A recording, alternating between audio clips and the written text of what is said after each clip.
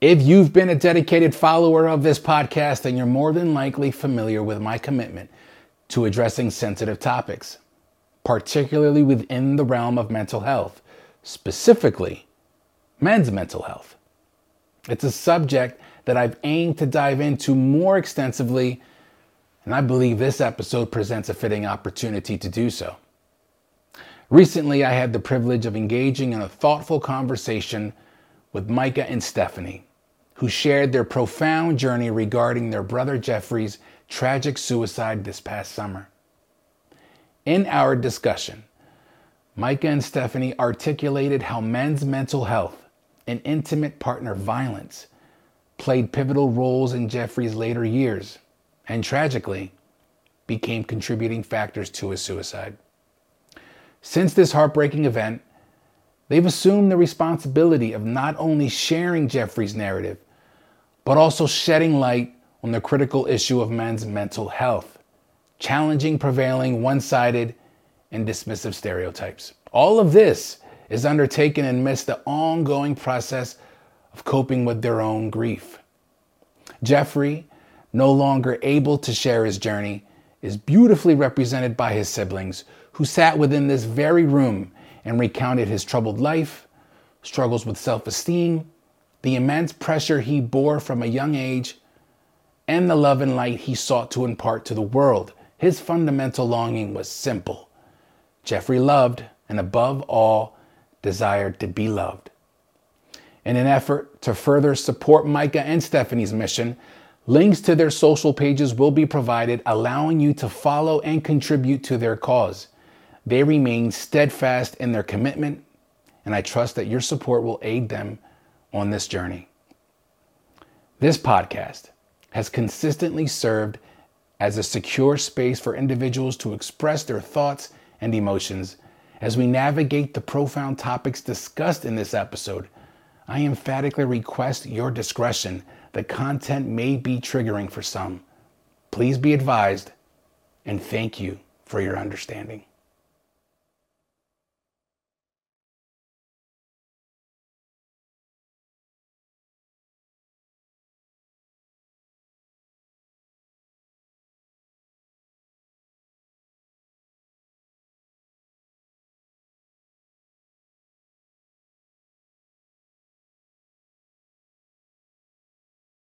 I can't help you. All I can say is leave each other alone. Well, even to know, like, in the back of your mind, you're probably like, I was what worried. The fuck, dog? Yeah, we're worried about our brother. This was going on like that. Right. I was already worried. Like, whoa. Like, bro, I had a conversation. So I said, okay.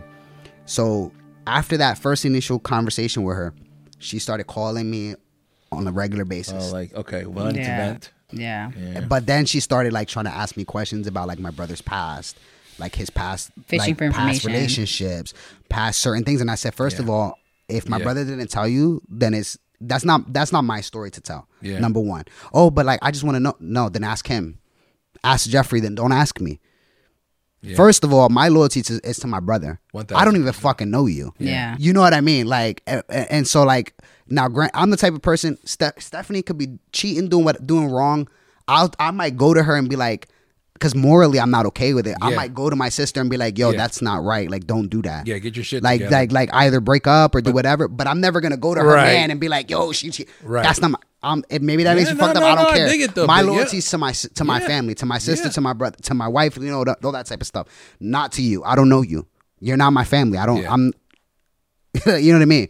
So then she started like calling me, and she knows because I was, we live together. So she's like, yo, this bitch is calling you again. She's texting you again. I'm like, bro, she don't stop. Yeah. She's not like it's like every little inconvenience in her life. She's texting me and calling me about it. Even after Micah provided information, like call a therapist, psychiatrist, see whoever you have to see. It was like, oh yeah, I'll get on that. And no, it was just like to him. And then it got towards his wife. And I'm like, no. Yeah. That's like too she was much. like very like clingy towards me. And then she started doing it with my wife, like clingy to my wife and stuff like that. But then like she would say about certain things, but then she would try to ask questions about Jeffrey. Yeah. And it was all like just not sitting right with me. Yeah. And so then one day I get a text message from Jeffrey and he's like, why are you talking to Jess so much? Ooh, okay. Why are you texting her so much? And I said, texting her so much. Yeah. Right. And I said, whoa. I said, what are you talking about? I'm not initiating conversation with her. She's texting me. I got all the receipts. She's texting and calling me. I didn't call or text her at all. You know what I mean? So she was twisting things to him as if I was like he was like, oh, it just seems weird because it's like you're trying to get with her or something. Oh, wow. And I said, whoa. First, I said, bro, first of all, you're my brother. I would never do that to you. That's number one. Yeah. Number two, I'm married. Yeah.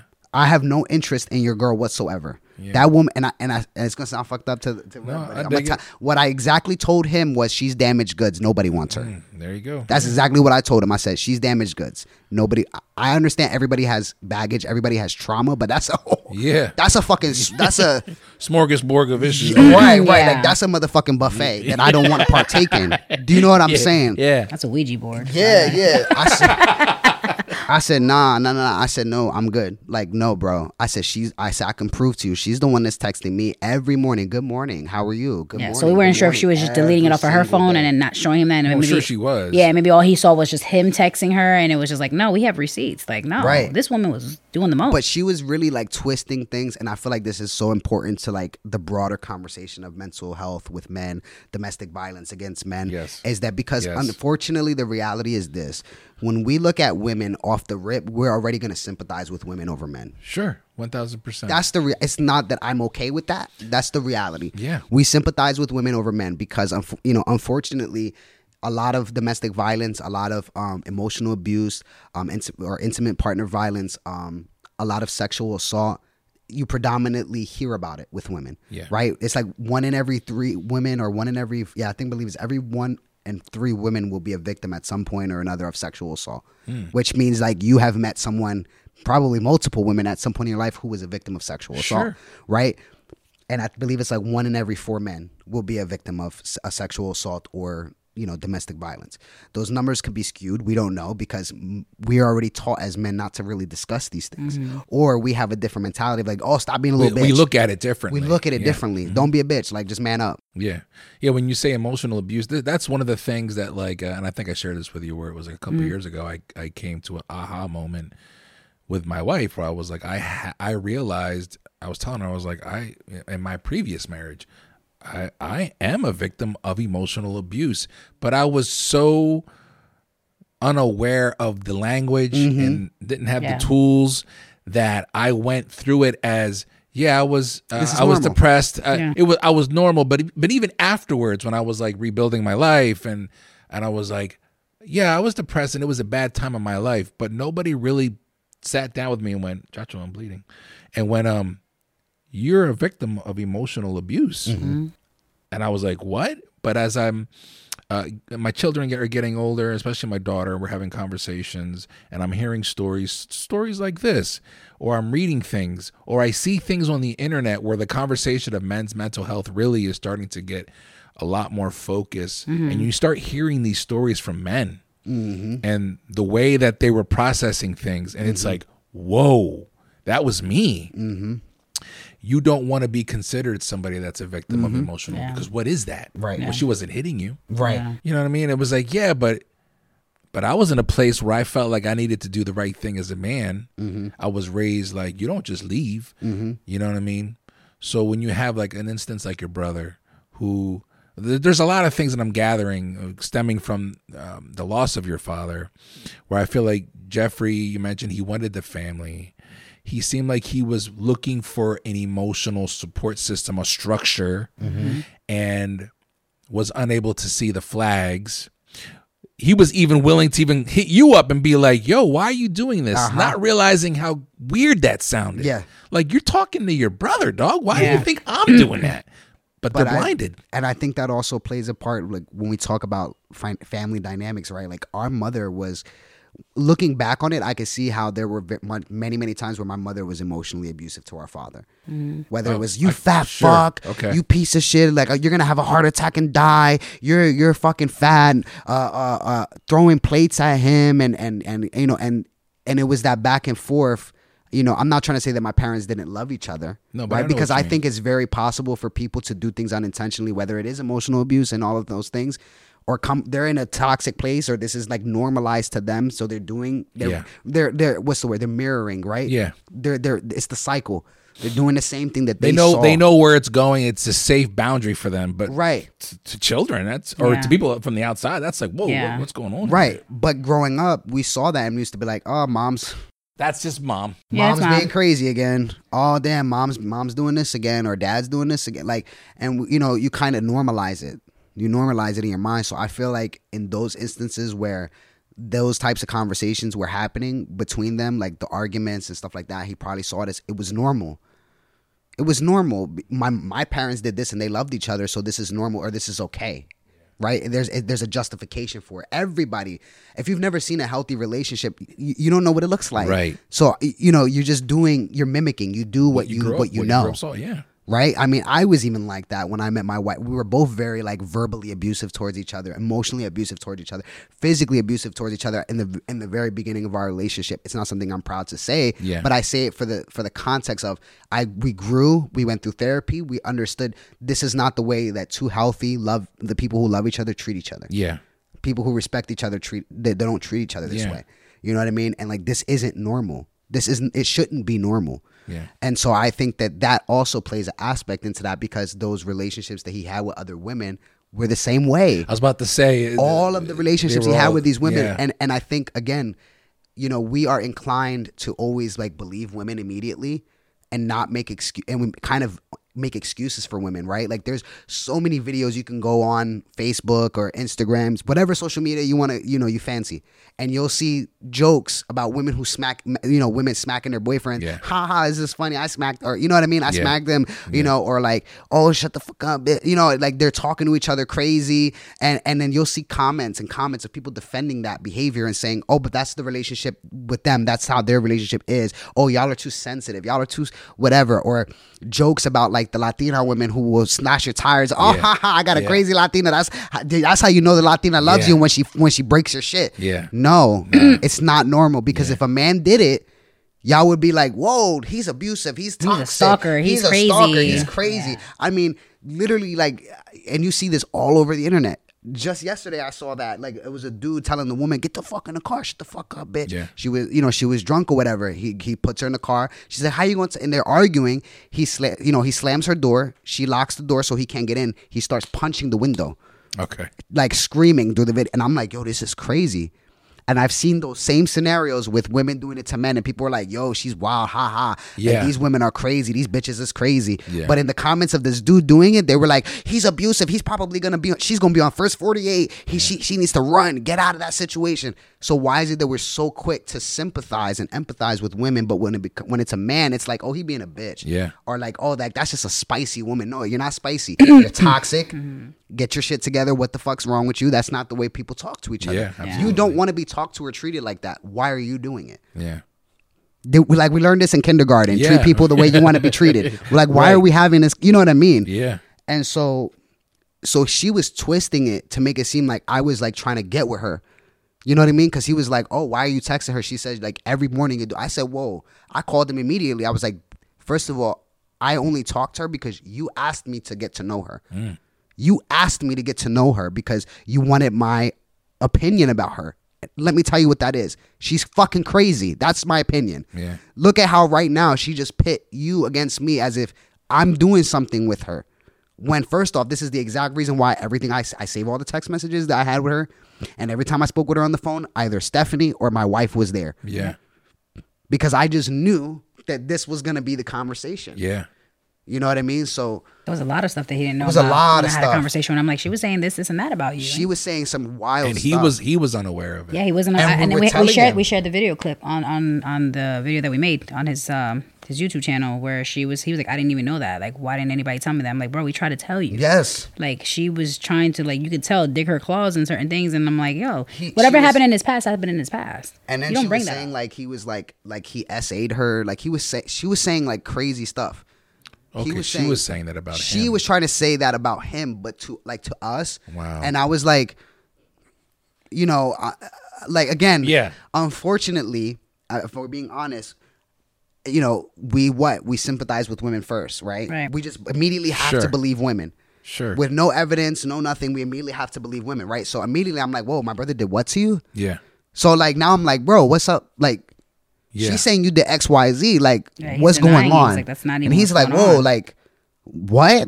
You know what I mean? So it's like, whoa, like, and I'm sitting here. I'm like, okay. So she's painting this picture like she's a battered woman, like he's controlling, abusive, whatever. But at the same time, she was isolating him from us. Yeah. So it was like, you know, there was a situation where they got into an argument, right? Like we were all hanging out at the house. They left for the night. He comes back. He's screaming, like he walks in the house and he's like screaming. He's saying to Stephanie and me, right, I'm not talking to nobody. I'm not doing anything. I'm not cheating on you. Look, like, I don't know who this person is that's calling or texting you and telling you that I'm doing this. I'm not even doing it. Like he's he's distraught. Our brother was so distraught because he was trying to prove to her that he wasn't cheating on her. Okay. Oh, so they got into an argument afterwards. Yeah, because basically somebody sent her a text message. I honestly believe she made that shit up. Yeah, she, you know, like those little text-free app numbers, whatever you app. So it seemed like, and we figured it out. She downloaded the app, whatever, and she was texting, I guess, her phone. Texting her own phone number. Like a whole conversation, like crazy. Just make her own conversation up. Wow. So Jeffrey came back. They had just left my house, and I'm just like, what just happened? I'm pregnant at the time. I'm like towards the end, and I'm like, I can't be under stress, and this is what we're doing right now. And I'm like, what's going on? And he's like, just show her, like, I'm not doing nothing. And she's like, look, someone texts and all this stuff, and we're just like, this is a fake number. Yeah, and but we're like, let's call the number. But it was a claim that it was a girl that he was cheating on with, but it was the girl's name that the text was like referring to is a friend of Jeffrey's. Yeah. That they were friends for years, like gaming buddies and stuff like that. Yeah, and doesn't even live in the same state anymore. Doesn't live in the same state or anything. They had a little fling years ago, whatever. But she didn't like that he was still friends with her. Like she didn't want him to be friends with her because they had a thing years ago, but they didn't see each other like that. It was like a one time they were like, hey, like you're lonely, I'm lonely, like you know, that was during the whole phase. You know what I mean? No, that wasn't. That was way before the whole phase.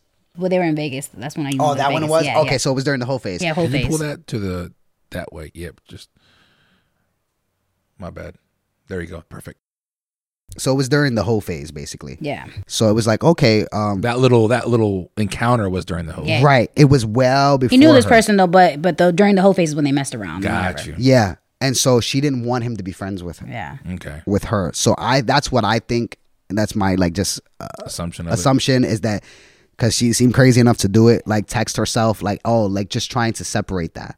Because again, she was constantly trying to remove him from other people. She didn't want him to be friends with certain guys because, oh, like they're whores, so you must be whoring around because they're whores. You know, it was just a constant, like, you can't do this, you can't do that. Like, he was working at a pizzeria. Jeffrey loved cooking. He loved cooking. He would always make pizzas and, you know, he's always trying to cook for us, mac and cheese dishes, like, from scratch and all this stuff. Like, he loved to cook. So she was like, I don't want you working there because I can't be with you 24/7. So how do I know you're at work? Yeah, I can't watch you. I can't watch you. Wow. So it's like, well, and she would say to him, and she even said it to me, I have trauma and with my past relationships, then you have to deal with that. That has nothing to do. Yeah, you're in a whole different with your current relationship. Yeah. Yeah. And so that's not an excuse to now say, you know, you're gonna essentially control this person with the hopes that if you control them even more, then they won't leave you. You have an abandonment problem. Yeah. You have a lot of different issues that you need to address that have nothing to do with our brother. So to kind of rewind again, you know, she was they come back to the house, they're arguing and screaming. That was the first time I physically saw her game, because he's like, at this point, like, he's like upset, like he's yelling, he's like in tears. Yeah. I'm not doing anything. I'm with you 24/7. I DoorDash so that you can be in the car with me, so that you know I'm making money. I'm going to make money to try to take care of your children. Yeah. Right? When I play video games, you FaceTime me and we're watching it together. Like, you see me playing video games at the house and all that stuff. So what are you doing? So he's like, just like, you could tell, like, he's like, yeah, he had just, it was like at that like boiling point, breaking point, like, what more do you want from me? And so she's quiet in the house, just crying and like, I don't like the, you know, that you're yelling. Now she's the victim. She's the victim. She's putting on a show. And I'm watching this and I said, you know what? So Stephanie is like, yo, like, come, like, stop, because they were like kind of like arguing with each other. And so, you know, she was pregnant. So I got in the middle and I was like, you know what, bro, let's go. So I'm pushing him out the door. She's like just quiet or whatever. I'm pushing him out the door. He goes to his car and he's like, no, you don't understand, bro. And like, he's losing his shit. I'm like, bro, just drive away. You want me to go with you? Like, yo, like, this calm down. Like, it's not that serious. Just leave her alone then. Stop. Just leave her alone. Like, this is not healthy. This is not okay. Move out of her house. This is not okay. So then, like, I'm talking to him at the car. She comes outside and starts up with him again. Mm-hmm. And is like screaming at him and like, you're doing this and you're doing that. And I said, and I got pissed. I said, do me a favor and go the fuck away. Yeah. Go away. What the fuck are you doing? Go away. Why come out here for? Yeah, we're trying to keep him calm. Right. And here you are going doing all this extra stuff. For what? So then my wife, like I tell my wife I come outside. So I tell my wife, yo, take her ass inside. Take her inside. Like, I'm talking to my brother, you know? So they go inside. I'm talking to him, like, just calm down. Like, just okay. Like, just, you know what I mean? It's not serious, whatever. And so he drives off or whatever. But she's still texting him. Mm-hmm. So he calls me and he's like, tell her to come outside that I'm back here. I'm like, no, bro. Wow. No. And he's like, but she's telling me to come get her. So she's playing this game. Yeah, both sides. You see what I mean? Because in the house, help me, but don't help me. Which was unbeknownst to me because I was outside with Jeffrey. She was in the house with Stephanie, my wife, and Stephanie's boyfriend, talking about like I feel like I'm being abused. Okay. Yeah. Right. So this is all her trying to plant these seeds. Yeah. Of that he was controlling her and everything. So Stephanie asked her straight up. I think it was you or your boyfriend. Like I said, I was outside, so I didn't know the conversation, but I just know that they asked her 3 times. Oh, that was do you want to go with him? Yeah. Or do you really feel like you're being abused? Do you want to go with him? Because if you don't feel safe, we will take you home. Because she had come in his car. We will take you home and we'll make sure that he leaves. She was fine after that. I was just like, no, I'm okay. Oh, of course. Yeah, no, I'm okay. We're fine. Because we can remove him we will remove him from the situation. Mm-hmm. Like as his siblings or whatever we need to talk to him and tell him about or whatever, we will remove him from the house. Yeah. We will get him out of the situation. She went with him. Mm. Okay. A few weeks later, mind you, leading up to his stuff. Mind you, I had told her, I'm not going to play your game. Leave my brother alone. I'm not going to play your game. Don't call me for this bullshit no more. Okay? I don't know what game you're trying to run, but I'm not with it. I'm not with it. Just leave my brother alone. Leave me alone. Leave us alone. Like this is getting out of hand. Yeah. Okay. So she stops texting me. She starts texting my wife. Okay. So shortly after that, she's like texting my wife about how controlling my brother is and all this stuff because she wasn't getting nowhere with me anymore or Stephanie anymore. I was talking to her. I didn't care for her. And so she started doing it with my wife, and my wife is like she's texting me. She's telling me that your brother's controlling. Like that's your brother's like that. And I'm like, no, you know what I mean? Yeah. So she kind of kept going with that whole thing, and fast forward, like maybe like 2 days after that, she calls my wife, like. Puts a whole show on. Oh, I'm scared. Jeffrey has a gun. He's in the house. Like, he won't leave. He's outside my house. Mm-hmm. He's banging on the door. And then click, hangs up the phone. And I said, what the fuck is going on? This is like 1 a.m. I'm like, what the fuck is going on?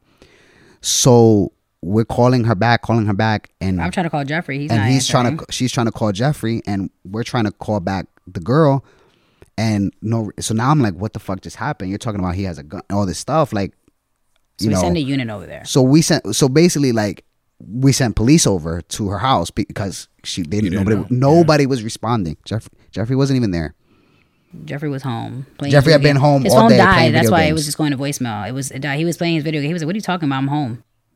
Wow. This whole time I'm home. And I'm like, home? I'm like, you weren't just at our house? He's like, no. He said, she'd been kicked me out of her house a few days ago. I haven't even been there. I was like, I haven't even been talking to her. Yeah, he's like, I haven't been talking to her because she wasn't like responding to my calls or text messages. Yeah, like, so I'm just and we saw it on his phone too. Even after he passed, and we were like, yo, he was right. He wasn't lying. He was home playing video games, and his best friend confirmed that he lived with his best friend. He was like, yeah, we've been here the whole time. His phone died. Jeffrey's phone died. That's why he forgot that he didn't have it on the charger. Right. So I was like, no wonder I couldn't get a hold of you. And I didn't think to call his best friend because his best friend works different hours. So I was like, I don't even know if he knows he's home. Yeah. He was like, yeah, we're playing video games. We're home the whole time. But she sat there and made it seem like Jeffrey was at her house trying to like ready to hurt her and all the stuff like that, and the kids are there and they don't know what's going on or they're sleeping. I don't know, some weird shit. So at this point now she stops. Now like there's no communication with us and her. Our brother is barely like like reaching out to us, like not really like coming over anymore, like seeing us. Probably like a few weeks before everything happened, I'm having a FaceTime conversation with him, and I see her in the background just like trying to be nosy and look. Yeah. And I was like, yo, like, what was that? I said, oh, she's in the background. And so he turns around, he was like, can you give me privacy, please? I'm having a conversation with my brother. And she, oh, hi, Micah. And I was like, wow. I said, you dead ass? So she was like trying to pop in and out of the video the whole time, and he got pissed. He was like, you know, I don't do this. And he said it so calm. He was like, yo, I don't do this to you. Like, when you talk to your family and stuff, I give you privacy. I asked you 3 times already to give me privacy. I'm talking to my brother. And she turns the phone around. He's like, look, I'm talking to Micah. Yeah. And she's like, oh, no, I just wanted to see if you wanted to eat. He was like, no, you're not. You're being nosy. No, yeah, absolutely. You're being nosy. So he literally like walks out the house, and we're talking or whatever. And I said, bro, this is not okay. Yeah. Like, this is not okay. We can't even have a conversation because she's constantly like inserting herself. That was my next question. Really, was I knew right away. You guys mentioned that you can kind of tell the vibes were off. Yeah. But at one point, was it like you need to remove yourself from her? Yeah. Yes. We told him to show me. That's when, this is like maybe 2 weeks before his death. He sends me a text. He's like, sis, can I come over? I really want to talk to you. I need that brother sister time. Like, I need to seriously talk to him. I'm like, yeah, it's fine. I was like, when do you want to come over? You know, whatever. He was like, I'm going to have her drop me off if I can come over today. I'm like, that's fine.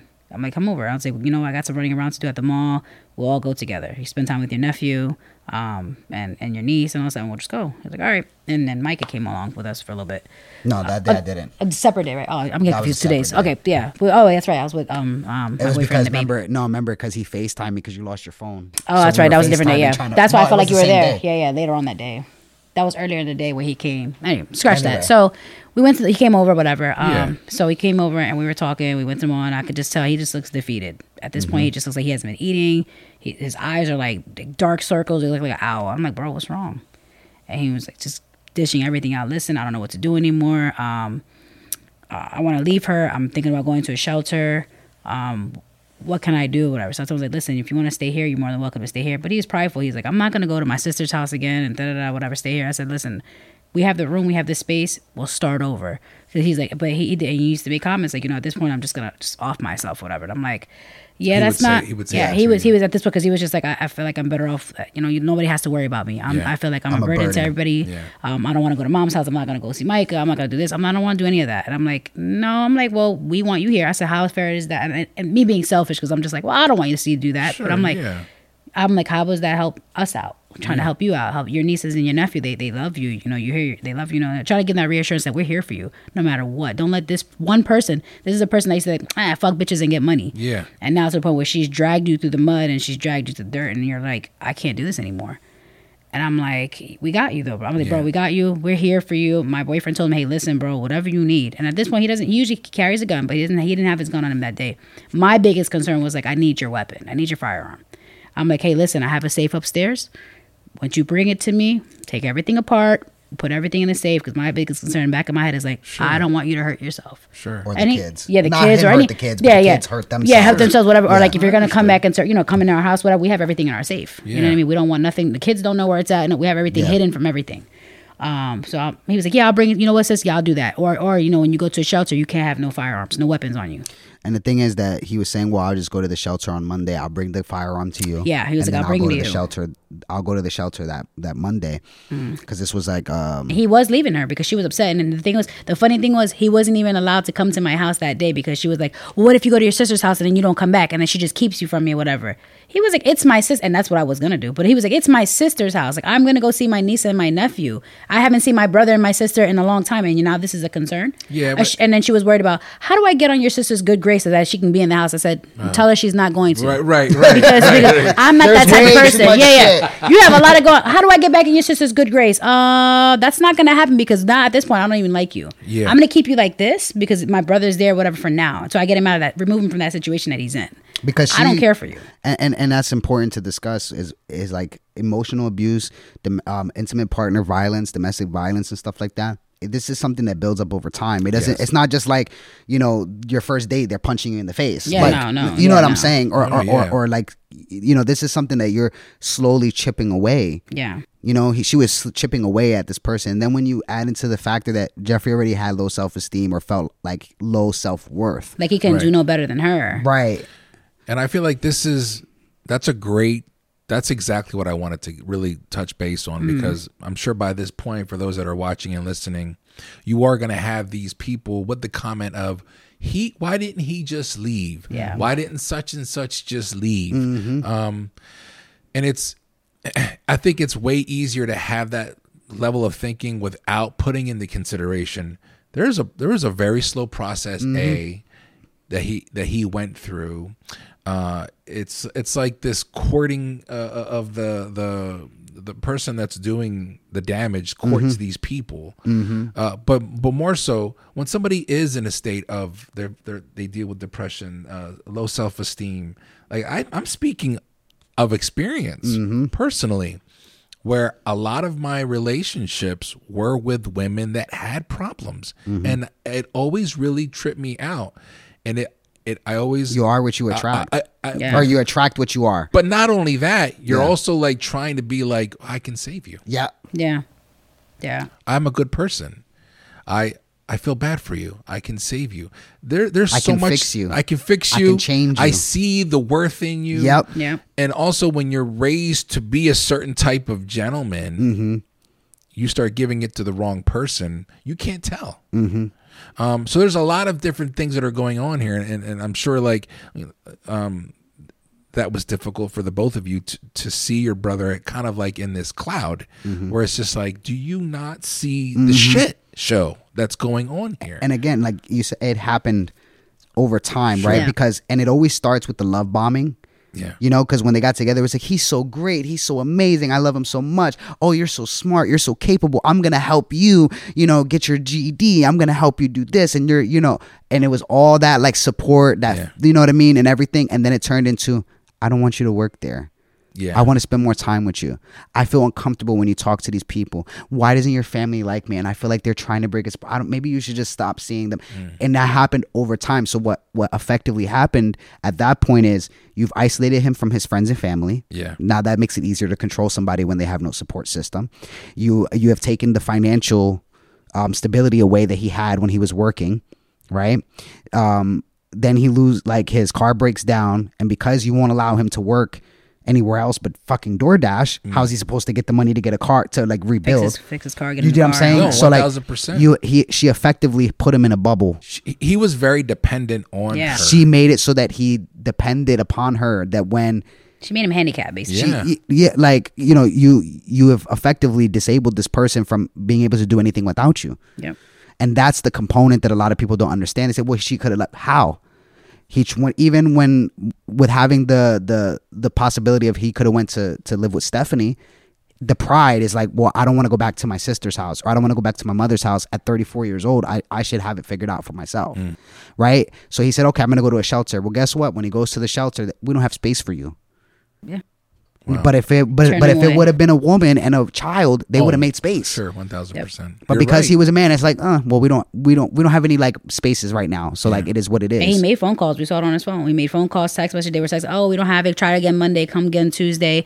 He's like, all right. And at that point, it was just like, he just felt defeated. He's like, yo, I can't even go here. I can't go there. It feels like I'm trapped here. And I'm like, and we kept bringing him like, hey, listen. He was supposed to meet up with our mom and us that day that he passed. That weekend. And it was just like, he's going to stay with us for the weekend. He was trying to get into that shelter by the Monday. He passed away on that Friday. Yeah.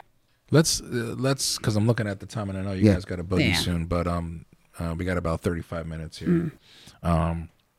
If we can, if you're comfortable with it. And I know, like, I'm really grateful and I'm really appreciative.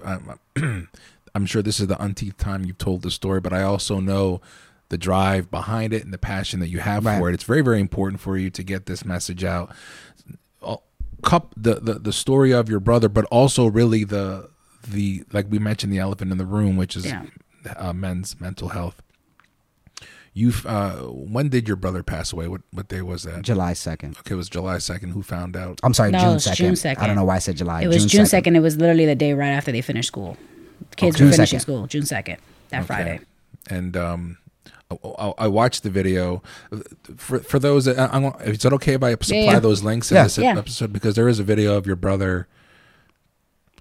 It's pretty much the last video he made before he killed himself, where he is pretty much letting it be known the circumstances that he was living under. Yes. And that goes back to and we didn't even post the whole video because he gets into some very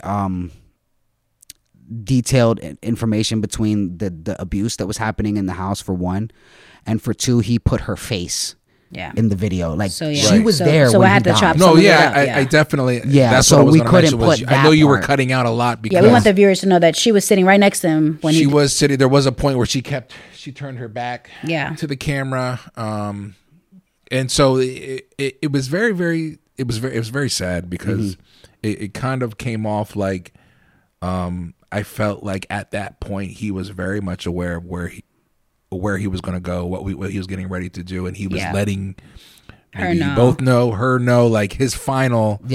This is what the fuck I've been dealing with, and it's a shame that it took that for a conversation to come about. But nonetheless, we're here. June 2nd. Can you give me a brief rundown of that day for the both of you? So to talk about June 2nd, we have to talk about the night before. Fair enough. So Jeffrey had 2 days before, actually. 2 days before June 2nd, he was having some health scares. He was concerned about his heart health and everything like that. Jeffrey was dealing with high blood pressure. And so he was going to the doctors and stuff like that and just trying to, figure out what was going on, make everything, good in that aspect. And they had already got into it because she was upset about the fact that he wanted to call our mother and discuss his health situation with our mother before he discussed it with her. Okay. So she left him in the middle of the street on the highway because she was mad at him because he told our mother about what was going on with his health before he told her, even though she was in the car with him. So it's like you're kind of like telling them both at the same time. Fair enough. But she got mad, left him. This was the first heat wave of the summer, so it was like 90 something degrees. Jeffrey had asthma.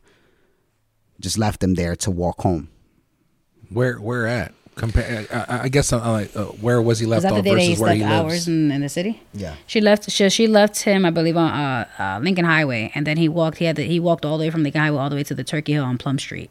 Lincoln Highway. Yeah, so imagine the highway walking out. He has severe asthma. It's bad.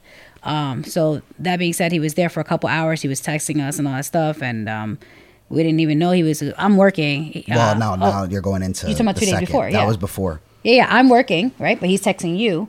Yeah. I'm working. He's texting you, and he's telling you, like, hey, listen, we didn't even know he was sitting in the city because we usually have our locations on so they can kind of see where our locations. Did you have Jeffrey's location that day? Yeah, I forget. I had his location. Yeah. So I guess what he hit you up. You guys were texting the next back and day. forward. The next day, which would have been June 1st, that night he sends me a text message, and he says, it was like 10:30 at night, 11 at night, and he was like, hey, can you send me some money for an Uber? I'm paraphrasing. Send me some money for an Uber. I was like, yeah, I'll send it to him. I'll send it to you. And then, he was like, oh, never mind. The Uber wasn't running. She was going to pick him up. I offered to pick him up. He said no. I said, look, I'm only 20 minutes away from you. He was on Fruitville Pike. And she's like, oh, no. He's like, oh, Jess is going to pick me up. And then, like, I told him, I was like, okay, we want me to send you money for food. He said, no, I haven't eaten in 18 hours and I'm not hungry. I knew something was wrong. The moment he texted me to ask me for money for an Uber, sure, I will never forget. I turned to my wife because I was upset. I was like, Jeffrey only ever hits me up when he needs something. And it's like, why can't he just call me just to talk or to like whatever? Like, it's been so long since we would just call each other just to talk about stuff. But every time he needs money, he calls me or texts me. And my wife was like, so don't give it to him then. And I don't know why I said it. I literally looked at my wife and I said, no, because if my brother kills himself, I don't want that on my conscience that I could have helped him and I didn't.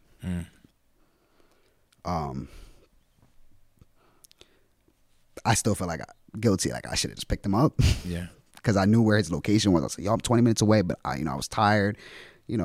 All the things. I'm tired. I got to work in the morning. It's late. Oh, I got to drive there. Where am I going to take him? Because I don't have my own place. So where am I supposed to bring him to? So I just talked to him for a little bit. I said, all right, I love you, bro. Be safe. He said, oh, no, I appreciate it. She's going to get me. Everything's fine. Everything's whatever. And I said, all right, I love you. He said, I love you too. At least I feel like a little bit okay that I got to say that I love him and everything. And then the next day, he sent me this this text message about Monopoly Go to play. And I was working, so I couldn't. And I said to him, I said, hey, I'm working. I'll play with you later, but you okay? Did you eat? You know, and he was like, yeah, I'm okay. Everything's okay. That was about like 2:00 in the afternoon. And then by 7:30 that night, I get the call from, I was talking to my mom, and we hang up the phone. And all of a sudden, as soon as we hung up, maybe 2 minutes later, she started calling me again. I was like, I'm thinking maybe she just forgot to tell me something. So I declined the call. But then she kept calling, and I'm like, okay, something's not right. So I answer, and I'm like, it's not my mom. It was a police officer calling from my mom's phone. And I hear my mother, like, I'll never forget the sound of my mom screaming. Like, that sound will forever be that. There's something about that scream, like a mother losing their child, that will never like leave my brain. And I'm thinking at this point, I'm thinking something was wrong with my mom, because my mother has heart condition, and you know, she has degenerative it's coronary artery disease, but she also, like, she's in heart failure. Okay. Congenitive congenitive heart failure. So yeah, that sounds right. So I'm thinking something happened to my mom, and that maybe it was like, you know, ambulance, whatever. And I'm telling, like, what's going on? And so the police officer's like, you know, I don't want to tell you this over the phone. How fast can you get here? Tell me what? Well, yeah, when you hear that, it's like just tell me now. What? Yeah, I said, tell me what? And he said, you know, I'm sorry to tell you this over the phone. You know, your brother passed away. And I was like, at first, I'm not going to lie, it's going to sound fucked up. But I was like, which one? Because I have other brothers. And if it's the one, then I don't care. Yeah, no, I hear you, yeah. And I'm thinking, honestly, like, the way that he lives his life, the other brother, like, that wouldn't be a surprise to me that he's dead. You know what I mean? So I was like, oh, is it this other one? Because, like, I'm not thinking Jeffrey, you know? Yeah.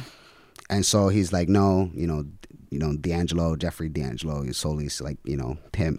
And I lost it. And I rushed over to my mom's house. You know, I'm calling her, and I'm like, yo, I need you to meet me at mom's. And she's like, what? I said, I don't want to tell you over the phone. Just meet me at mom's now. Like, it's important. And she's like freaking out at this point. And then the phone kept breaking out because he kept saying something about something happened to Jeffrey. And I'm like, what?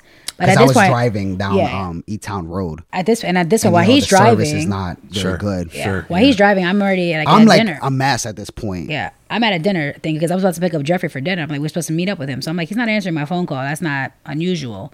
And I'm like, you know, I'm going to pick him up. We're going to go, me, him, my boyfriend, and our son. And I'm like, we're going to, you know, go to dinner. I'm like, no, he's not picking up. Maybe he fell asleep or whatever. Because he'll take a nap in between. And he'll hit me up later on like, hey, listen, I fell asleep, whatever. My bad. So I didn't think nothing of it. So I get the call from him, and I'm like... And she's like, what happened? I said, I don't know. I'm going to find out. She's like, well, why would you call me and tell me that he's gone, but you don't know? We just got our food. And I was like... I don't know what happened. I'm like, I just got off the phone with the police. Like, I'm going to mom's to figure out what happened.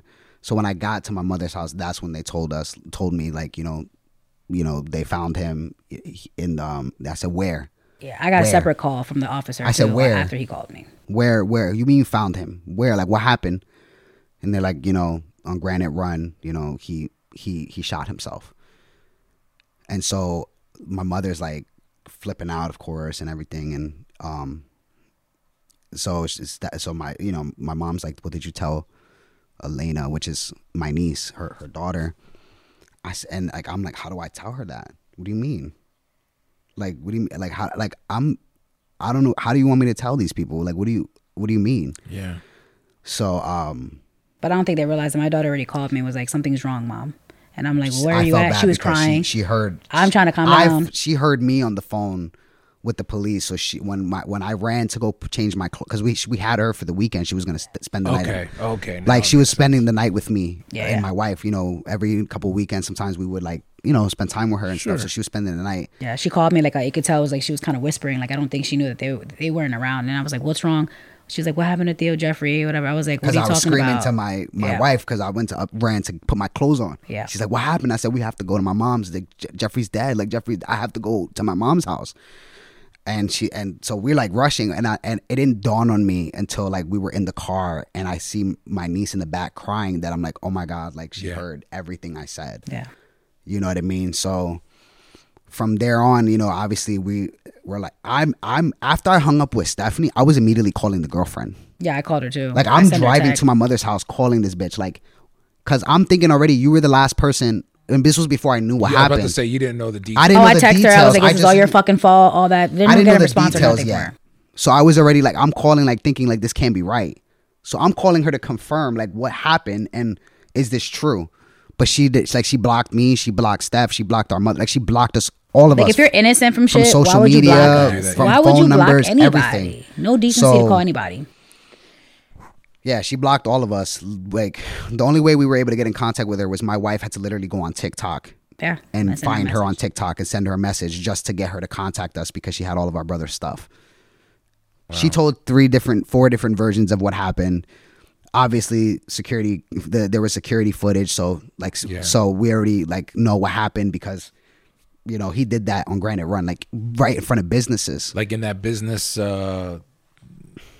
That's nothing but businesses along that drive, right? Yeah. So that's when, and then if we figured something, I was like, Jeffrey always records certain things. He had a GoPro, and he always, and I immediately when I found out that this happened, I said, I know we know our brother like back of our hand, right? I said, I bet you there's gonna be footage on that GoPro. Mm-hmm. There's footage on the GoPro. I said there has to be footage on the GoPro. It was on his phone. On his phone. Yeah, he had it on Jeffrey his phone. records everything. Jeffrey records everything. So whatever, it's gonna be on his phone or on that GoPro. So we were looking for that. Okay, I got you. But the police were the ones that had it, because she literally, when he did what he did, you know, when he shot himself, she didn't help. She didn't do anything. I saw the footage myself. Yeah, no, I was remembering watching your video, and at this time I was kind of baffled, very baffled actually, because it didn't surprise me that somebody like that wouldn't, but it's also like, wow, you didn't even rush out. I do recall that you were able to get access to the footage. So when you see something like that, because you're looking at it as a sister, but you're also looking at it, you're looking for information, you're looking for anything really. Yeah. What's going through your mind at that time? So I was telling my brother, I said, hey, listen, I said, so me and my mom, we met up with the detective. So nobody was making phone calls to us. I had to go do the work. My brother had to go do the work. And it was just like, I said, I'm going to go in person and show face, because detective wasn't calling us. Nobody. Just Jazz didn't call us. Nothing. Nobody was calling us to tell us what was going on. So I went to the Manhattan Township Police Department and I said, I'm here to collect my brother's things. Well, who's your brother? So I gave them the information, whatever, and they're like, okay, you know, sending the condolences. They wouldn't give it to us yet. No, they wouldn't give it to us yet because it just happened. But she was like, if you come, no, she gave it to me that day. No, that day she gave it to me. No, we had to go, remember, a few days later to get his bag and everything and his phone. Oh, but yeah, because that's right. That chain of custody, all that stuff. The detectives were trying to go through his stuff to see if there was any like. And we seen on the GoPro the detective couldn't figure out how to get into everything. So we got into it. So we were like, well, give it to us. We know his stuff. We'll get into it. She's like, well, what's his password? Give it to us. We'll get into it. We'll figure it out. We want to see first beforehand. Sure. Pick up his stuff, whatever. I finally was able to retrieve his things, whatever. I then asked to request who the detective was on the case. Found out who it was, Detective Jonathan Martin, and me and him had a discussion. I said, he tried to say that he called our mom, whatever. I said, well, what number do you have that you called our mother to give her the information, because she didn't get a call. Nobody got a call. And then he tried to say some sob story, which I could tell wasn't true. Yeah. So then finally I said, let's have a face-to-face meet. And I asked him, I said, I do want to see, I know there's plenty of footage around there and I want to see what happened leading up to Jeffrey's death. Okay, sure, come in. He was like, I don't know if that's relevant right now for you to see it. I don't know if you want to see that. I want to see it. My mother doesn't want to see it. My brother wants to see it. I want to see it because I feel like there's always going to be something missing in between. And no one's discussing it. I'm gonna tell you what, I personally didn't want to see the footage. I did because we went to Granite Run before we knew there was footage. We went there the day after.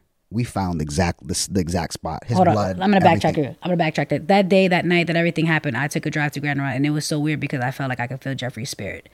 If you're a very spiritual person, you know. Sure. Yeah. And me and Jeffrey are like twins, so it's like. When that happened, I drove there and I was just like, I feel like he was right here. And I was right over the bush. But I was like, I could feel, I pulled into the same parking spot that they were at. It was so dark, you couldn't really see much. I pulled into the exact same parking spot that they were sitting at when everything happened. And I was just like, I can feel you here. And I feel you. I feel like I hear you talking to me and I can hear him say, I'm right here. This is where I'm at. And my boyfriend looks at me. He's like, "Are you okay?" And I'm like, "No." And I got cold. I was just like, I could feel him here, but I was just like, we'll revisit this spot in the morning, which I did. When the next day, push come to shove, we moved the next day, whatever. I'm like, all right, cool. That morning, I was not playing. I drove to this girl's house. I was just like trying to get a hold of her. She was in the hospital because she was panic attacks and all this extra shit. She literally gave us when we finally spoke to her, like her first thing was like, "Oh yeah, sorry, I was in the hospital. I'm so fucked up. All this stuff. I had eggs this morning." I'm like, eggs. Eggs. Like she was just going through her whole day. I didn't care about all that. Fast forward, really? I was just like, I was like, I don't care about none of that. My mom just wants to know. We all wanted to know what happened to our brother. But fast forward a little bit, we went to after we recovered his thing and we went through his phone and all that stuff. That's when we saw the video of that same day. So we knew exactly what happened from 3 o'clock to 3:45 to about 4ish, a little after it. So like, okay, so we had a whole hour. What happened within that last hour of his death is what we wanted to know. I got to see the footage, and then me watching that footage, I was just like, I didn't shed a tear while I was in there in that interrogation room, right? Because they're recording you and all that stuff. I kept looking at it. I even kept bringing the laptop closer because I'm like, this can't be right. I'm looking at it. There was about 8 to 12 minutes where Jeffrey finally gets out of the passenger seat because you can't see obviously the inside of the car, so you see the back of it. And the angle. Well, first of all, where the building is, where the security cameras was it, are. if you don't mind me asking. I forget what it's called. It was literally right across the street from where the old Planet Fitness used to be. Yeah, on Granite Run. I'm trying to think, and it's a bunch of buildings where they have like therapy sessions, and I forget what it's called. It'll come back to me, but it was literally like 238, something like that. 235 Granite Run. I know. I think they have it as 315. It's 315. I remember because I remember the call log. The call log when I got 315 is the address of where they. 315 is the building. It's the whole building. It was it's called good something Home Goods. Something like it's not Home Goods. Something whatever. But I look at the video and I'm like. I see him come out the car and I'm like, okay, so within 8 to 12 minutes, she could have texted us, called us, hey, listen, I think your brother's about to do something crazy. I need you to get here right away, whatever. Yeah. She had time to basically contact one of us, even whether we were blocked on social media, you did all this extra shit, whatever. You had our mother's number. Hey, mom. She had time to do the right thing. Right. She didn't, though. So I see him get out the car. He's contemplating at this point. He's contemplating. And I'm like, I see him. He gets out the passenger seat. He goes to the driver's seat. He opens up her door. I guess says a few things. You can't hear anything. You can't hear audio. Because, again, the way Yeah. If you were to go there, I didn't see the footage, but I can deduce based off of where he showed me a certain footage. You can see that there's a camera at the one building that would have been facing the back of her car, but facing him. Gotcha. He wanted to show me the footage where it didn't look like it was just, I don't know, I guess crazy. And I'm like, well, a certain angle. And I'm like, I want to see everything. I don't care. At this point, you're going to show me. I'm allowed to see what I want to see. I'm going to get it one way or another. So I see it or whatever, and I'm looking at it. I'm looking at this detective. I'm like, we don't see an issue here. So I'm just like, okay, so I'm just waiting. I'm looking at it. After he slams the driver door, he goes to the grass or whatever, and you can tell he's contemplating. He kneels down and he's just contemplating. And I'm like, in my head, what's going through my mind is, I'm watching him, but I'm also thinking, I'm looking at the timestamp on there, and I'm looking how long it takes for him to do what he's doing, and why she didn't react to it. And I'm looking at the detective. I'm just like, and she said to us too, like, oh, I didn't know he had a gun. I didn't know that he was gonna do that. Everything happened so fast. Oh, I didn't have time to react, basically. He knelt in front of her car. Yeah, he kneeled in front of her car. In front of her car. Well, like he had his backside towards the car. So like he's looking at the street. The bushes is right here. So like you see the bush. He's looking at the bush, whatever. When he finally does what he does, I would say maybe like not even a minute or so, she runs out the car. She's already on the phone with 911. She runs out the car, whatever. She just looks over. I've heard the 911 call. So now you're kind of I'm visualizing everything, but I already heard it. I already read the log. I already heard it. All that I'm 10 steps ahead of you. I hear all that, and I'm just like, so hearing her voice in my head after I heard what I heard and I read what I read goes into action now. Now I'm seeing the footage. And I told her, I said, I'm going to see everything. I know I'm going to see everything. My brother will let me see everything, what happened from beginning to end. So she goes over, she just looks over, she's on the call, whatever. 2 people that drove by that saw the incident came back around, made a U-turn, to see it in the video, to try to help him. Bystanders. And innocent bystanders. The one guy kind of holds her and was like pushing her away from the body. The other one goes to check to see if he has a pulse, and he does. He had a pulse. He was still alive. She didn't apply pressure to the wound or nothing. All she said was on the audio was that his brains are on the floor. His brains are splattered everywhere. He's dead. His hands are turning purple. He's dead. He's not breathing or nothing. She never tries to put pressure on the wound. Nothing. Never checks his pulse. Never does CPR. Nothing. Nothing. Wow. And in those situations, Those are critical moments. It's critical moments. You have to. She doesn't know. She just kept screaming, crying, whatever. You can just see it on the video. The guys, this innocent bystander is holding her, like pushing her away from the body while the other person is checking. What I don't know who he was. If he worked in the medical field or anything like that, but he was checking him and all that stuff. You see the ambulance come quick. You see them come over, rush over. They're checking him and all that stuff. They're trying to help him up, clear him up and all that stuff. At that point, the video stops. Okay. So he's just like, he brings it to that point, and I looked at the detective, and I was like, this is all I wanted to see, but I'm just like, I don't understand. He's like, you have any questions? I'm like, yeah, I have numerous questions. You don't see what's wrong with this video. And I'm just like, I see a lot of things, red flags here. She didn't help him out. I understand you go to a certain state of shock, but this is a person that supposedly said that she used to work in the medical field and she would do this and this and that. Okay, so I know people react to certain things differently, but seeing that, I'm just like, wow. I was just like, it broke my heart because I wanted to jump right through that screen and save his life and be like, yo, listen, this is what it is. It was heartbreaking. I see him do that, and it was just like, because I was like, I'm trying in my head, I'm like, well, damn, when is he gonna get closer to like what he's gonna do? Because I want to see it. Once I saw that, I was just like, I was in shock. I was just like, wow. And it's the fact that he was still alive that bothers me. Yeah, he was in the ambulance. They said that literally he said, I can't breathe. Yeah, he couldn't breathe. Yeah, he said he couldn't breathe. So it's like, but so the way when I saw the way the gun hit him, it looked like it was an accident. And I say that to say because the way he positioned the gun, it looked like he wanted to put the gun away in his pocket. It actually went off. The way he had the gun, you would think that someone would take it, put it to her head. No, it was actually like this, like it was tilt, as if he wanted to put it back in his pocket where he had it. Because you have to look at the video real closely to see him pull it out. He's looking at it like this, and he's contemplating. And I'm like, how did you not know that he had a gun? And you said numerous stories, and I can see it in the fucking video myself that he's just like sitting like this. He shakes his head, and at that point, you could just tell, in my head, I could just hear his voice say, fuck it. But when he went to go try to, it looked like when he went to try to put the gun away, because he never once put it up to his head. Oh my God. He never once put it up to his head. And that's what I was like, and I looked at the detective. I said, you don't see the issue here? I'm like, it's like, I would rather it said like suicide by accident or whatever. But after, and I told my brother, I said, there's something wrong with this video here.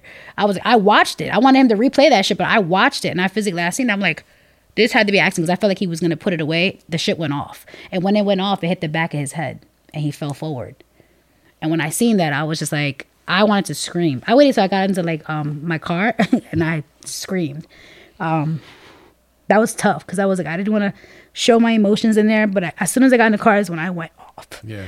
I was like, how could you do something like that and not even help? You have innocent bystanders. I heard your message. I heard your log, all that stuff. And then like, you don't even help somebody that you supposedly care that helped you.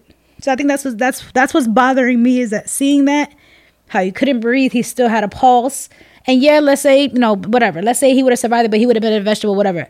To know that you at least tried to attempt to help, you didn't even do that. You had two innocent people come over like, oh my God, they saw what happened. They made a U-turn. They immediately came in and tried to like help the situation. I've seen the footage. So thank you to those bystanders that were actually, that tried to help. That went in full like mode to try to save somebody's life. But then to go in the ambulance, okay, he passed away inside the ambulance. And then that's when, they try to clean it up as much as possible, which I think they did a horrible job. Because when we got there, we saw we saw some stuff and we figured where everything was at. So that's the hurting piece. And then it was just like, I knew, what I mean? I was like, I told my brother, but I know he didn't want to see it, and my mom, and I'm glad. So when we did his funeral and stuff like that, it was very beautiful for one. Fast forward, we didn't do an open casket or nothing like that. They cleaned him up pretty nicely, whatever. Okay. We had to identify his body. So we didn't let our mom go see that because she was in the hospital. She just got a stroke. Yeah, she had a stroke the next day. Less than 24 hours of him passing away, she had a stroke. So that, and that's another topic. So it's like she had a stroke and all that stuff. So it's like Micah had to deal with that on that end, and I'm over here like, damn, I feel like I'm the only one standing there. I can't even grieve, to the point where it's like I have to worry about.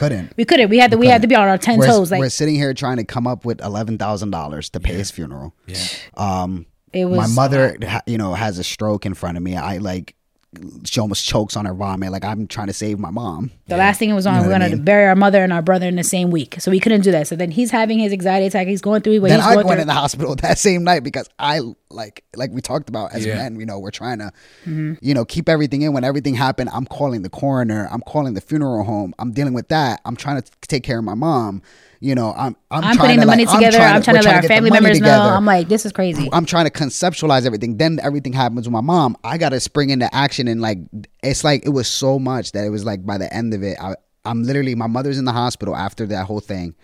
I get to the hospital And I'm sitting in my mother's hospital room, and Steph looks over and is like, "Bro, you're pale." And I said, "I think I'm having a heart attack." Like it was so much.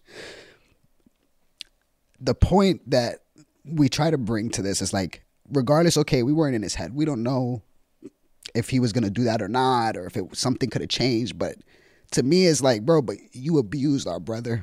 Yeah. For almost a year. He was peeing in a bucket because you wouldn't let him use the bathroom in your house. Brushing his teeth in a washing machine because you didn't want him to use the bathroom. Yep.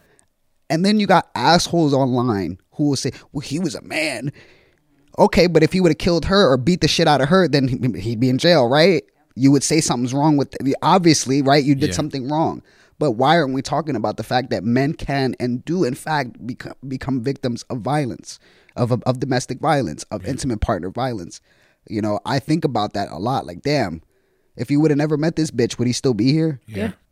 Or if I would have said something differently, or if I would have just picked him up that night that I said, I'll just come get you. What if he would still be here? Like, I have to live with that.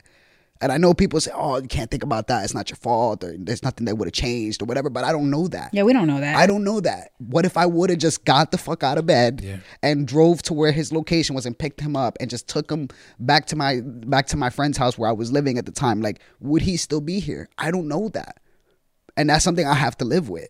Or the things that I said to him, like, oh, get over it, be a man. You know, we're men. We're not supposed to be like that. Like, you know, what if I would have said something different that could have changed the way he looked at himself? Maybe I should have been more compassionate and said, bro, it's okay. Like, we all have situations. That doesn't make us bad people. We're not bums. We're not like unworthy of living just because we're not financially okay yet. Yeah. Shit, most men don't get their financial status until they're in their late 30s or 40s or 50s. I wish I would have been more encouraging in that part. But like Steph said, what's the hurt piece is that the way that she treated him, the way she isolated him, and then after the fact, you know, not one time when we went to that woman's house, and her children were outside and they were like, yeah, our mom's a piece of shit, basically, and did all this stuff, you know, and they were trying to keep them apart because they realized that it was toxic. These are 16 or 17-year-old kids that knew that something was wrong with the mother and knew there was something wrong in the relationship and was trying to protect our brother from her. Wow. Yeah. And I sit outside and I said to these kids, I said, it's not your fault that you didn't ask to be born to the parents you were born to. Amen, I hope that you become great people in spite of your mother. Mm-hmm. You know? I said, I hope you guys, when you guys need to move out this house and do what you got to do for you. And I said to them, I said, damn. I said, the adult in this situation doesn't even have the fucking, and I said it just like this, she don't have the fucking vagina. She can't be a woman and come out here and give her condolences to our mother or to us. Because at the end of the day, you were the last one with him. And I said to her, and when she came out, you know, God forgive me, but when she came out, I told her, I said, I hope that haunts you for the rest of your life. I hope every time you close your eyes, that's the last thing you see. Mm-hmm. Because my brother did that for a reason. That's why he did it in front of you. Yeah. Yep. Yeah, I think the best thing, too, for people to somewhat understand, too, is nobody in their right mind would choose to want to willingly be emotionally abused in such a way. And so when you see something like that happening, I think if we could normalize the conversation more by saying, like, we got to start talking about where men are at mentally. Yeah. You know, it's hard listening to the story because right away it's like, I know a lot of guys that go through something like that. Mm-hmm. I've experienced things, not to that degree, but enough to be like, damn, where was I mentally that I allowed that to happen? Right. And you're right. 20/20 hindsight can be the biggest burden sometimes to carry. But I think it's safe to say that you were also in a place of loving and supporting your brother in other ways as well. That one moment hopefully shouldn't haunt you. Yeah. You know what I mean? But it's understandable because you never know what can happen. Right. I've had that experience with my own father. You know, like, I wish I would have just not been such a fucking pissed off person because you wouldn't reach out to me, you know, and I wish I would have stayed in touch more. I wish I didn't introduce him to my last daughter because he didn't even know she was born. Yeah. I regret that now. Yeah. But you don't know that. Yeah. You don't know. Mm-hmm. But I do applaud you both because considering all that and still trying to, like I said, you've told the story numerous times already, but I know it's important to you. And it's a shame that he didn't get the right, I'm assuming that that's also a burning factor, is like he deserved better. Even in the situation that he was in and the way that he died, he didn't deserve to die like that. Yeah. You could have at least gotten out. And I think that's important for a lot of people to understand. Like, people show you who they are more than once. And I feel like she really showed who she was in that moment to solidify your assumptions and opinions of her prior to that. You know what I mean? Because sometimes it's like, I don't know, let me get to know this person. I think you guys were pretty square on with your assumptions about I her. trust my gut when I meet somebody. Yeah, 1000%. And it's never left me astray because I'm not informed by my trauma. I look at people for who they are, and I don't need to, if there's in a lot of situations, I feel like I don't need to have a conversation with you. If I feel like you're off, you're not going to be around me. It's just that simple. Yeah. I don't, so, and this is why, we're doing these podcasts and doing the videos that we do. And it's because, we want our brother's memory to stay alive in a sense. Yes. Talk about the good times, and the bad times and talk about him. But also this is why we want to start a foundation for him. Like, there's things that we want to do for not just in his memory, but for other men out there. Men in that's general why, as well, like, if you notice our shirts, they just do something. Yeah. Which I love is it. Thank you for getting me one. I'm going to take a picture in it soon. Which is JDS, which was our brother's initials, Jeffrey D'Angelo Solis. Got you. Just do something. So if you see somebody that is struggling emotionally, mentally, just do something. And that goes more in line even with the fact that this woman, it was inaction. You did nothing. Yeah. Yeah. When you had an opportunity to do something, you chose not to do anything. And sometimes it's just as simple as saying, I mean, you could have lied to him for all that. Yeah. You know what? Let's talk about it. Yeah. Yeah, I'm sorry. How can we figure this out? Let's figure this out. The same way you lied throughout the whole relationship, just be like, hey, listen, I'm sorry. Let's work on it. This is not, let's not go about I don't condone lying, but sometimes you got to lie. Yeah. In that situation, I mean, like, you have to get that person off of, what they're going through or like whatever, get them off of that situation and be like, listen, let's work on it. I'm sorry. And while you're saying that, send us a text before, like, hey, listen, this is where we're at. Come quick, come right now. Absolutely. I'm going to try to do whatever I can do. Bye. See you when you get here. Right. But then we'll be like, yo, we're on our way. None of that. And there's no compassion. There was no emotions afterwards. It was just, as soon as we saw it wasn't my fault. Right. To me, I feel like you wanted that to some extent. My opinion is anyway, because I mean, in front of our own mother, she said before, he should just kill himself. Yeah. Oh, wow. Who says that? Like, this is the person that you're with, that you care about, that you love. Like, I don't get that. And I'm sorry. Like, to take away it, I want the viewers to know, if you're going through something like this, a situation like this, and the I'm sorry shit is just going to get worse. Yeah. You're going to go back and say, no, you're not going to get better. That person has to get themselves better before they do anything in reference to, like, trying to be with that, being together in that situation. Like, just leave. As hard as you can, get the help that you need to get away and not look back, because it's like, you don't want to end up like, with those thoughts. And I'm sure we all have those thoughts. I've gone through it, or he's gone through it, you've gone through it. Yeah. But then it's like, you have this, selfish as it is, right? Then you're just like, to me, it's like, I got to snap out of it. I can't be like that, because one, I start thinking about other things. Our father wouldn't like that. I have kids now. I have my brother, my mother, I have people that care about me. I know they genuinely care about me, but it's like, do I care about myself in that moment? No. Yeah. I'm being selfish. I want to do something to myself. Right. And just forget it. But then it's like, damn, he like what we were talking about, him doing that. Okay, yeah, he did what he did, and it's like, we have the pain and suffering. We deal with the pain and suffering. When you die by suicide, when you take that avenue, you're just transferring the pain to someone else. Yeah.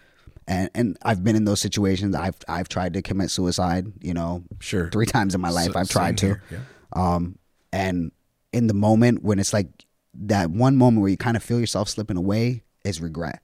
Mm-hmm. I've been like, oh my God, I don't really want to do this. Yeah. I don't really want to die. I don't want to hurt, or I want somebody to care, or I need somebody to tell me it's going to be okay. Or I need that support. You know what I mean?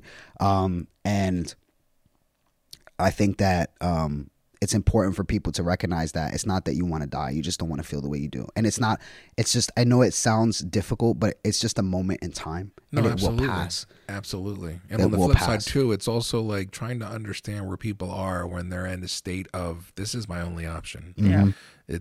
That it shouldn't be taken lightly. You know, I feel like this conversation really is shining a good light on not only mental health in regards to like what we're talking about, but also like somebody that does something like that, or back to our conversation when we were talking about, you know, she was posting things and looking for attention. Yeah. Sometimes that is what it is. Yeah. It's they're in this place, whatever it is, and they're asking for help. Yes. Or they're just going to do something that they are going to. I would think that Jeffrey is regretting this action, you know, in regards to like, he's not able to see his family, like you guys grow, nephews and nieces grow, but hindsight is 20/20. We come right back to that. Right. But there are some things that you can't undo. Right. At 1000%. And it's important to think about those things. Like, you know, you feel this way now, but you're not always going to feel like that. Right. Yeah. You know, it's taken a lot of therapy for me and a lot of growing up to recognize, you know, I'm not always going to feel this way. Yeah. Right now I'm hurting. Right now I'm angry. Right now I have a lot of feelings. I'm not always going to feel this way. Right. You know what I mean? So what? I'm not going to take that step because I don't want to feel this way now. Sometimes you just have to go through the feelings. Yeah. You got to feel it, and eventually you will get through it. Yeah. You know what I mean? And you know, and that's why, like I said, it's so important to us, and why we've talked about doing a foundation in Jeffrey's name, try to have shelters for men, because there are men out there that go through domestic violence. There are men out there that go through mental health issues that don't have resources. I'm not saying that women shouldn't have resources, because we can talk about. Yeah, you know what I mean. Women have plenty of resources, but women it's have fair. Men, you fair fairly to have see it. this conversation. Yeah. You have to. Let's call it what it is. It is what it is. Women have all plenty of resources. Men need resources. Men need that too. You know, there are plenty of vets out there with PTSD that struggle with suicidal ideations, that don't have any support from the government, the country that they served. You know, to get help, whether it's mental health help, whether it's housing. You know, I can't tell you, just right there on what is that? Wallbank and is that Wallbank? No, Marietta Avenue and Columbia Avenue, where they intersect.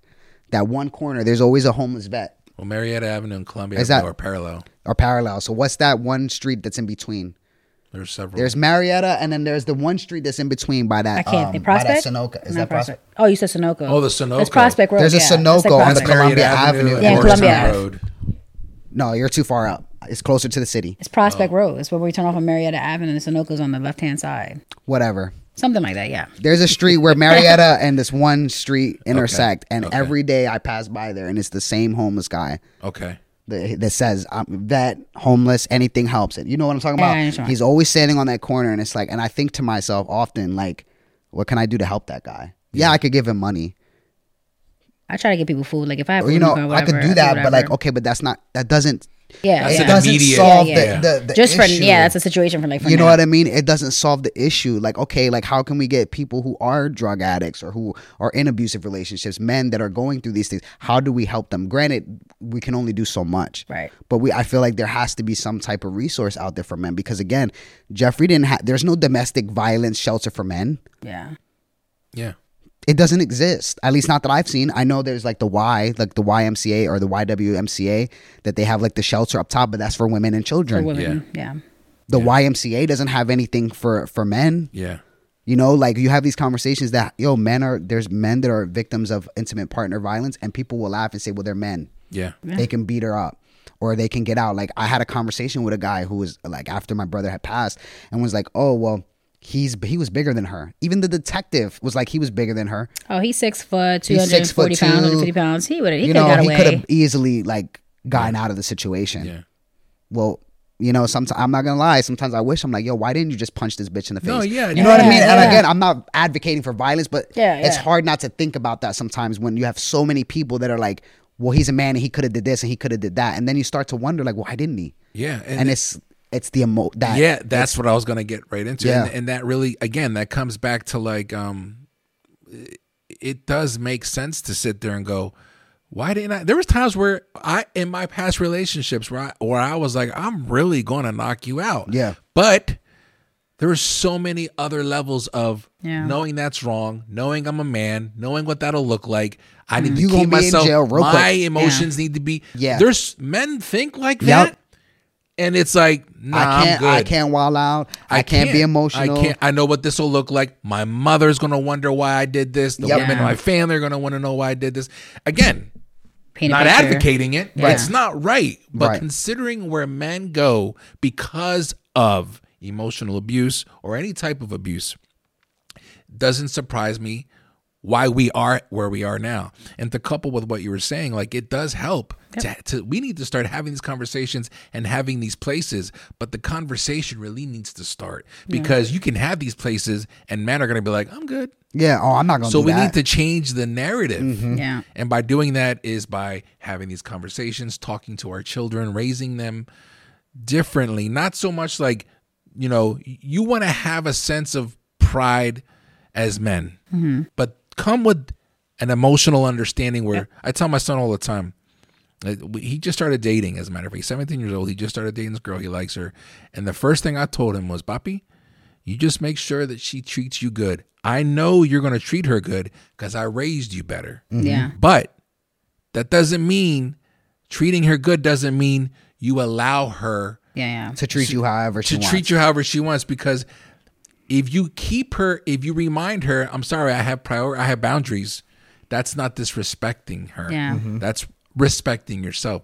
Trying to instill that in our children is really where this needs to start. Because I see this happening and I want it to happen, but it's going to take like a good 15 years to get as a nation, as a people. Yep. And it starts with like I said, these conversations, normalizing them, putting them on podcasts and shows. And man. I mean, shit, the conversation now, people will say, men are too effeminate.